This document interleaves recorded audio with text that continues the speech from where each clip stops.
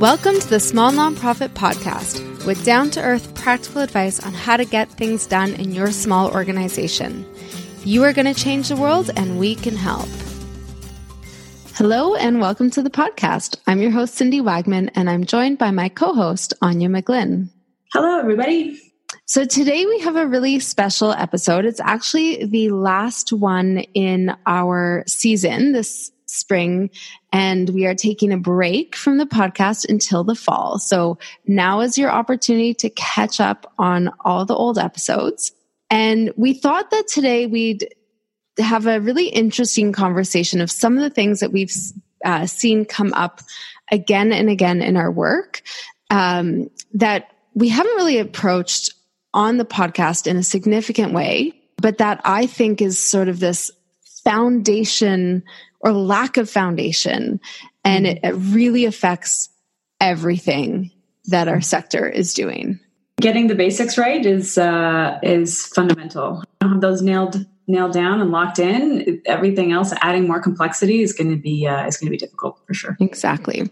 So what we're talking about and referencing are systems and processes. It's all the information that is in our organizations, in our heads, and the processes behind them, like how things need to happen and move to actually get our work done, that kind of doesn't live anywhere. And usually, if it does, it's not very effective. Mm-hmm. And we see this as like a huge weight on the shoulders of everyone in our sector, whether you're in fundraising, it's your database, or if you're in programming, so you need to report on impact. Mm-hmm. Like this is... or, you're the executive director and you need to report to your board. It underlies all of the work that we do. And it is a problem. And I think 100% of the organizations we've ever interacted with. Oh, absolutely. And it's well documented in reports that are coming out both from sort of associations like N10 or ONN, and then also a lot of the sort of reports and research that's actually conducted by technology companies, demonstrating really that people, especially in small organizations, are feeling a little bit left behind when it comes to systems and technology, or definitely feel a lack of confidence. There's a report that just came out from Classy, an online donation platform, and they researched a number of nonprofits, and 4 in 10 didn't feel that their organizations are leveraging technology to their advantage in comparison with other nonprofits. And that number was actually bigger when you disaggregated the data to look at small organizations. So it was more like 6 in 10. So it's a real problem. And what's interesting to me is there's often a perception, I think, from smaller nonprofits that they can't afford to be efficient with their technology or innovative with their technology. And that was absolutely true 10, 15 years ago. Technology was expensive. It required a lot of custom design and custom build. It required a level of expertise that nonprofits either couldn't access because those kinds of people were highly trained and difficult to afford to hire, or website development firms were expensive. But it's just not the case anymore. And so, I do to some extent feel like a broken record because I've been saying this and having this conversation in some way, shape, or form really almost for 10 years. But I think it really never has been easier or less expensive to make a couple of really key decisions that will help you feel as though you are actually leveraging technology, and that you're keeping pace with donors' expectations and with the expectations of the people who work for your organization. And the people you serve.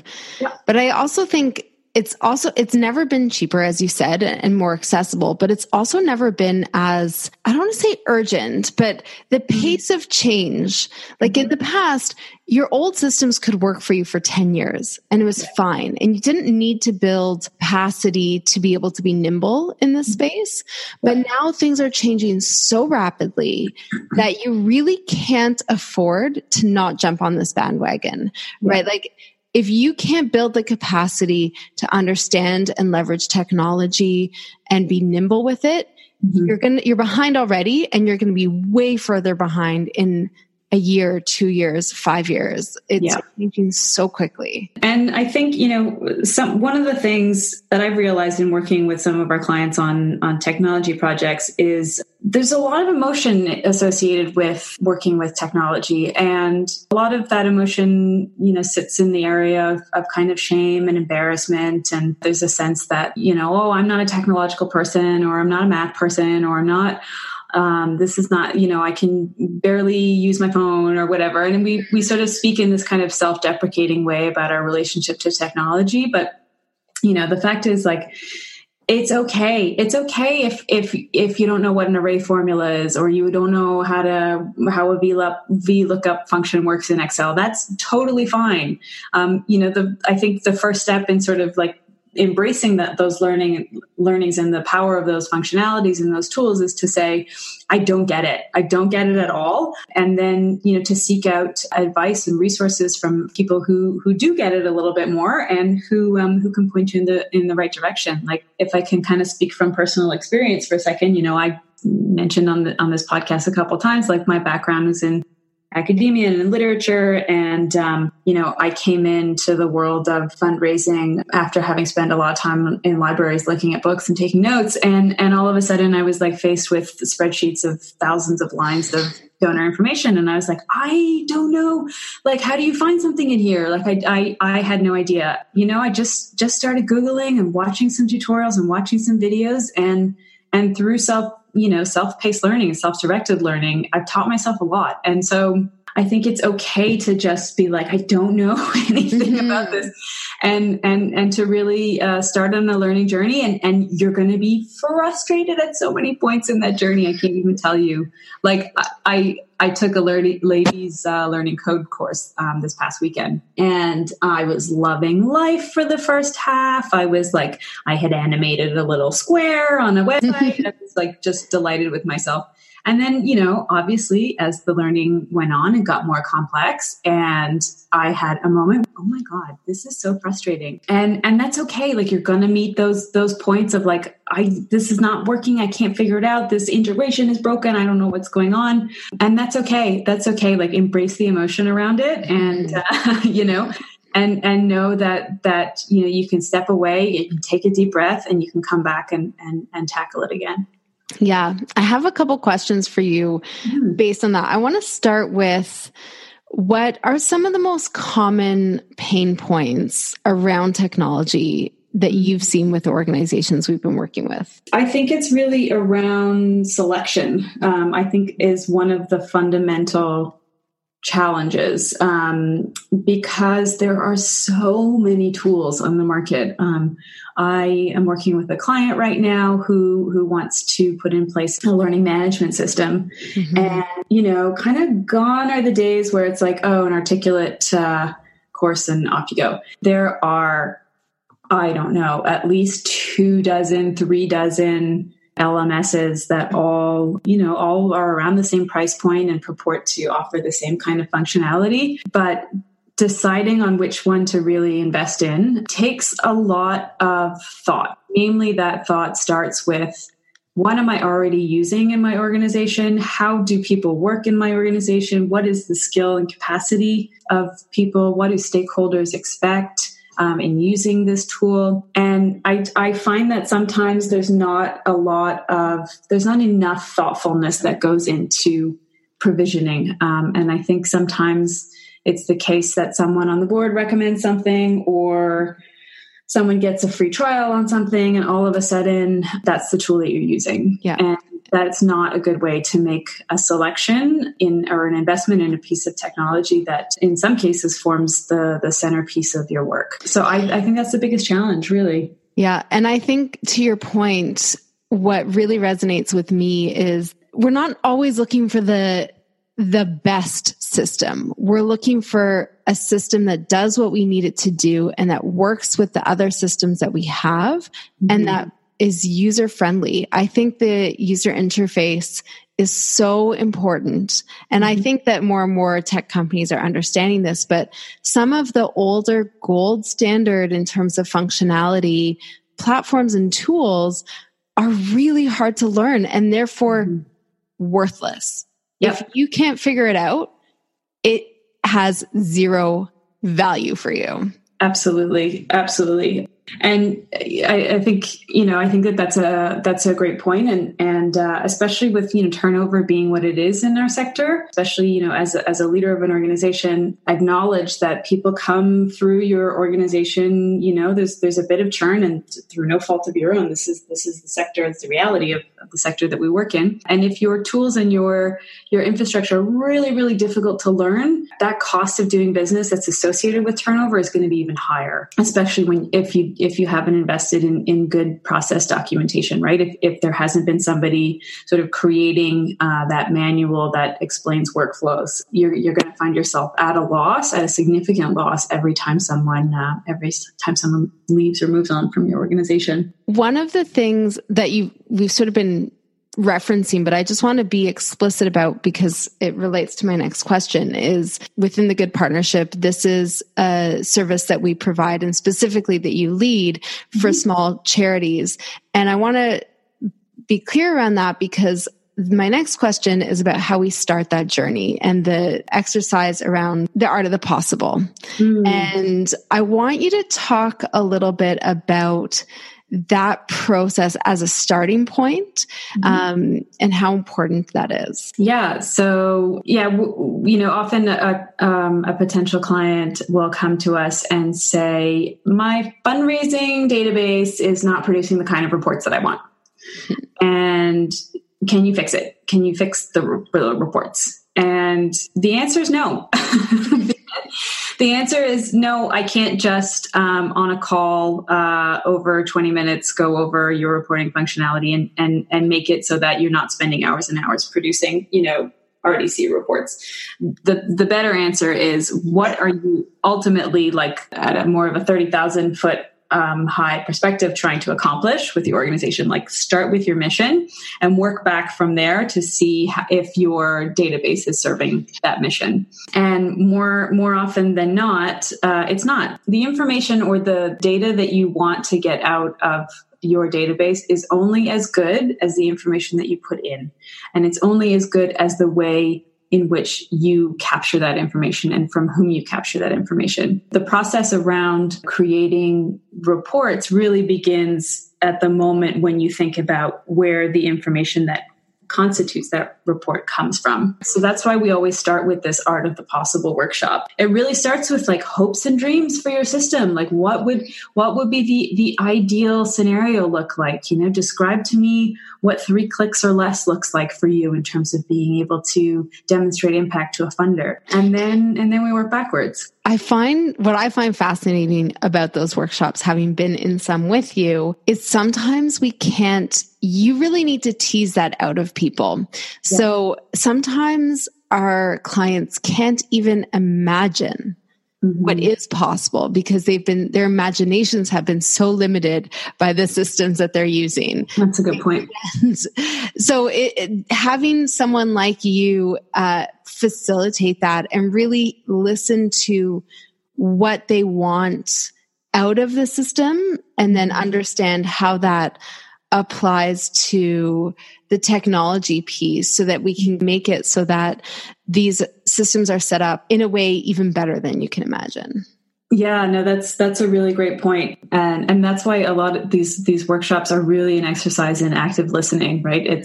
It's about hearing someone describe how they do their job and hearing that one thing that they might say that you're like, oh, wait, what did you just say there? And they're like, oh, that we have to find a facilitator for a workshop. I'm like, okay, that's a pain point then. Like, that's like, how many hours does it take to match that facilitator to the workshop? Oh, I don't know. That probably takes, about a dozen emails back and forth. Okay. Like, and they've never really thought about, maybe that's something that I can automate, right? It's again, to your point, it's that your imagination does kind of get hemmed in by the fact that you're so bogged down in the way that you have been working. And you're right. So I think it's really valuable to give your organization the space and time to dream, to imagine what it would look like if you didn't have to do all that back and forth emails. The other thing that I love about your approach, Aine, is focusing on workflows. So the systems that we use and that our clients use are massive. We could get lost easily in all the functionality. And instead, what you do is instead of trying to boil the ocean and say, like, let's get this whole system working for your organization, you pick like the top 3 workflows. So can you talk to us about what a workflow is, maybe some examples, and then why you approach the work in that way? The reason why we approach the work in that way is, in some ways it's about practicality, right? It's about understanding and scoping a project so that everybody has clear expectations, and we don't sort of say, hey, we're going to make everything great and off we go, because that's just, I think, a way to lead to disappointment on everybody's side. You can't fix everything. So I find that the way to set everybody up for success is to really define those specific pain points. So whether that's a scenario wherein a organization is like, I want to be able to do online registration, but I don't know how to put a form on my website. Like I have to call our IT person or our IT consultant, and they'll code some form, and then they'll put it on the website, and then they'll give us an Excel sheet every 2 weeks that shows us how many people have signed up. And that for me is like, okay, this is an awesome opportunity. This is an awesome opportunity for you to, as I like to say, take back your tech, right? Like, let's talk about how you can empower yourself and your organization to take back your technology. There is no reason why you should have to call somebody to put a form on your website. So let's focus on, if that's the story that I'm hearing, then it says to me that we need to focus on, choosing a CMS that is drag and drop, that is what you see is what you get editor, a WYSIWYG editor, and that your team can then decide what forms go where and where the data that form is entered into lands in your organization, right? So then that would be the specific workflow that we would focus on. Or it might be, again, the situation that I mentioned just recently where an organization is running a number of workshops and they need to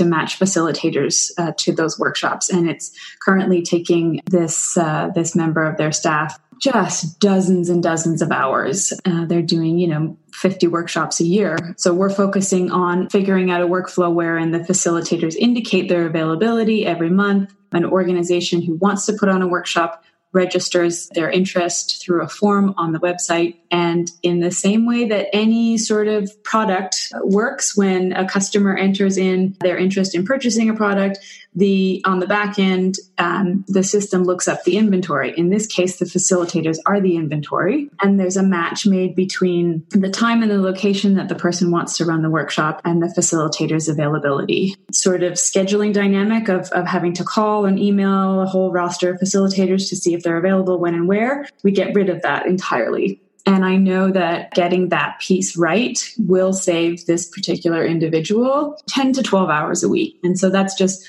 one of those workflows that we will focus on over the course of that project. So you're talking about an efficiency of about 40 hours a week, which is, when you think about it, an entire salary, an entire staff person's salary. Yeah. And if we look at, that rings so true when we look at the organizations that we've worked with and their staffing structures and how much of their staff time collectively is spent manually manipulating information that could be better automated or set up in systems. That's easily a staff person's time when you combine it, easily, if not more. Yeah, absolutely. Yeah. So think about what would be possible if that staff was not going back and forth for, 12 hours a week on scheduling. What would be possible for them to do with their time?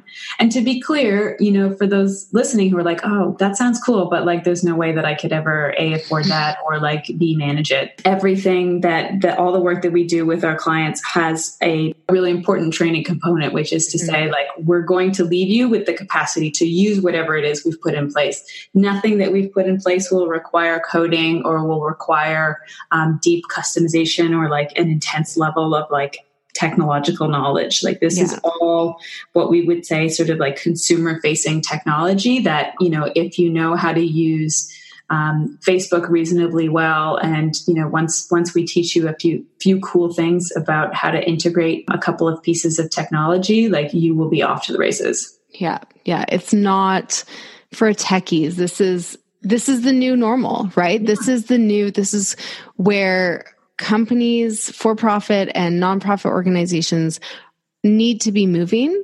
And I think it feels, as we talked about at the beginning, so overwhelming for smaller organizations, but with a little guidance or just spending some time thinking about it in some of the ways that we've talked about. So thinking about the art of the possible. Stop the podcast just for a second. I just wanted to take a second to remind our listeners who may not know that this podcast is brought to you by the Good Partnership and Charity Village. So a lot of people don't know that both of our organizations are deeply committed to making sure that there are tons of great resources available to small nonprofits in our sector. And so I want you to take a minute to go and access some of those great free resources. For the Good Partnership, you can visit thegoodpartnership.com, and specifically on our homepage or visit thegoodpartnership.com/guide, you can download a free resource that outlines all different kinds of fundraising strategies you might want to consider for your organization. And for charityvillage.com, there's so many webinars and, of course, the podcast, articles. The list is endless. And, of course, you can post jobs there. Volunteer positions. Posting is free. So make sure that you are checking out both websites to deepen your learning and continue to access great free stuff. Great tips, Cindy. Now on with the podcast.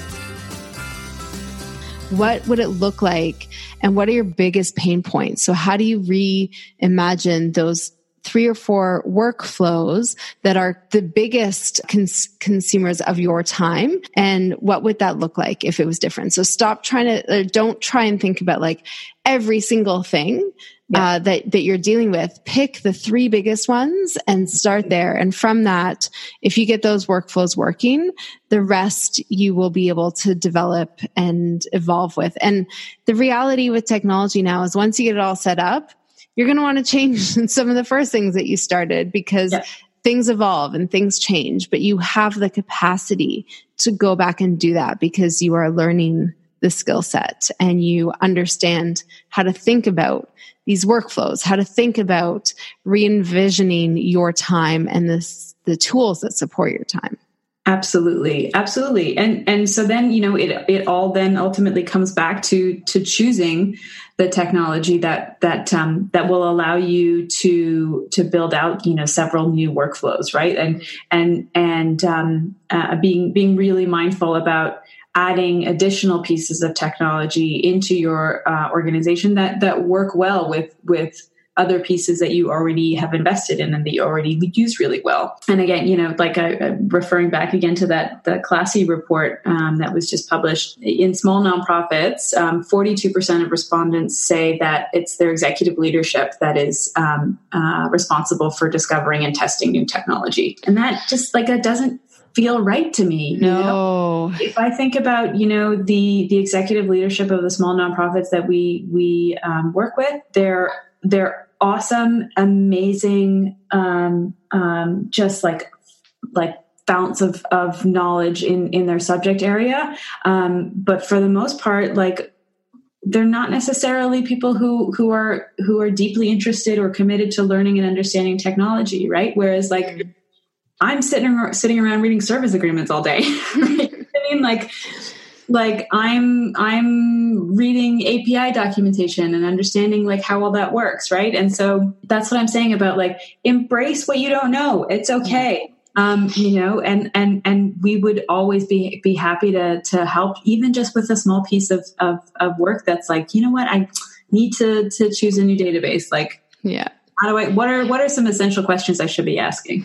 Absolutely. And I want to, I was going to bring this up later, but just for those of you listening who are thinking, that is me, that is my organization, I need help right away. We do a free consultation with that includes a systems health check. So thegoodpartnership.com/checkup, and you fill in your information and we'll give you a score and set up a call for you to talk about that score and some of your pain points and get some free advice. So definitely check that out. And before we wrap up, I want to also ask you about the accidental techie, coming off of the points you were talking before about who's leading these projects. What is an accidental techie and how do we leverage that in our organizations?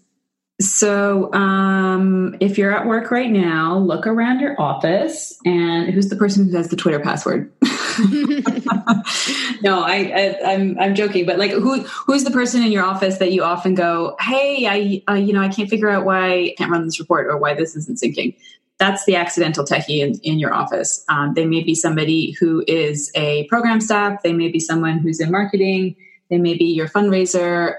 They might be a member of your board, but they have an affinity and an interest and a curiosity and possibly, a little bit more skill in using technology. So for me, the way to leverage that person is talk to them, say to them, hey, look, you know what? You seem like you're good at this. Is this something that you'd like to dig deeper on? Are there things that you're curious about technology? Is there like a couple courses that you'd like to invest in? Or, can we talk about a day a week over the next, 2 months where you can do some self-directed learning? And how do you embrace someone's curiosity or sort of like, natural instinct for technology and encourage them to build upon it? Because quite frankly, we talk about like, 21st century work and the skills of the future. It's, to provide someone the opportunity in a structured way to improve these skills and to learn about like what are the 2 or 3 pieces of technology that can drive mission success. You're setting that person up for success as well as your organization. Absolutely. So I think it's really important to identify that person and to support them, because in some ways it's not fair to have this kind of expectation to live off the side of somebody's desk, right? Which is not to say that if they're like an amazing, frontline service worker that you're like, okay, you don't do that anymore, right? It's about giving them the opportunity to learn more about something that they're obviously interested in and have patience for and are curious about, and giving them the opportunity to go a little bit deeper on that if they want to. And as you said, it doesn't feel fair to add that to someone's plate. So figuring out ways to alleviate some of their other work with the understanding, as you mentioned earlier, that this could alleviate everyone's time. Yeah. Right? Investing in this for a relatively short period of time will enable that person to be much more effective and efficient in their specific responsibilities beyond the tech stuff, but also your whole team will benefit and your whole team will feel less pressure and be able to do their work more efficiently. So it's definitely a worthwhile activity for you to invest in. And I think if we can leave you with anything at the end of this conversation, at the end of this, our second season of the podcast, it is that we see you. We understand the day-to-day responsibilities and burdens of running a small organization. It is incredibly rewarding, but it is incredibly difficult. Mm-hmm. And if you have the capacity to take a step back and look at your systems and to carve out some space to address them, we know 100% with certainty that you will be able to do more work with less time and take care of yourself and have the impact that you want to have in the world. So we think that this is number one thing that you should be focusing on this year. That's it. Smarter, not harder. Exactly. So the URL again for the free systems health check and 30-minute consultation is thegoodpartnership.com/checkup. We are taking this summer to focus on some of our work and take a little bit of a break. If you didn't listen to our last podcast, we talked about self-care. So we will let you know when we come back this fall with new episodes of the Small Nonprofit Podcast. Have a great day. Bye.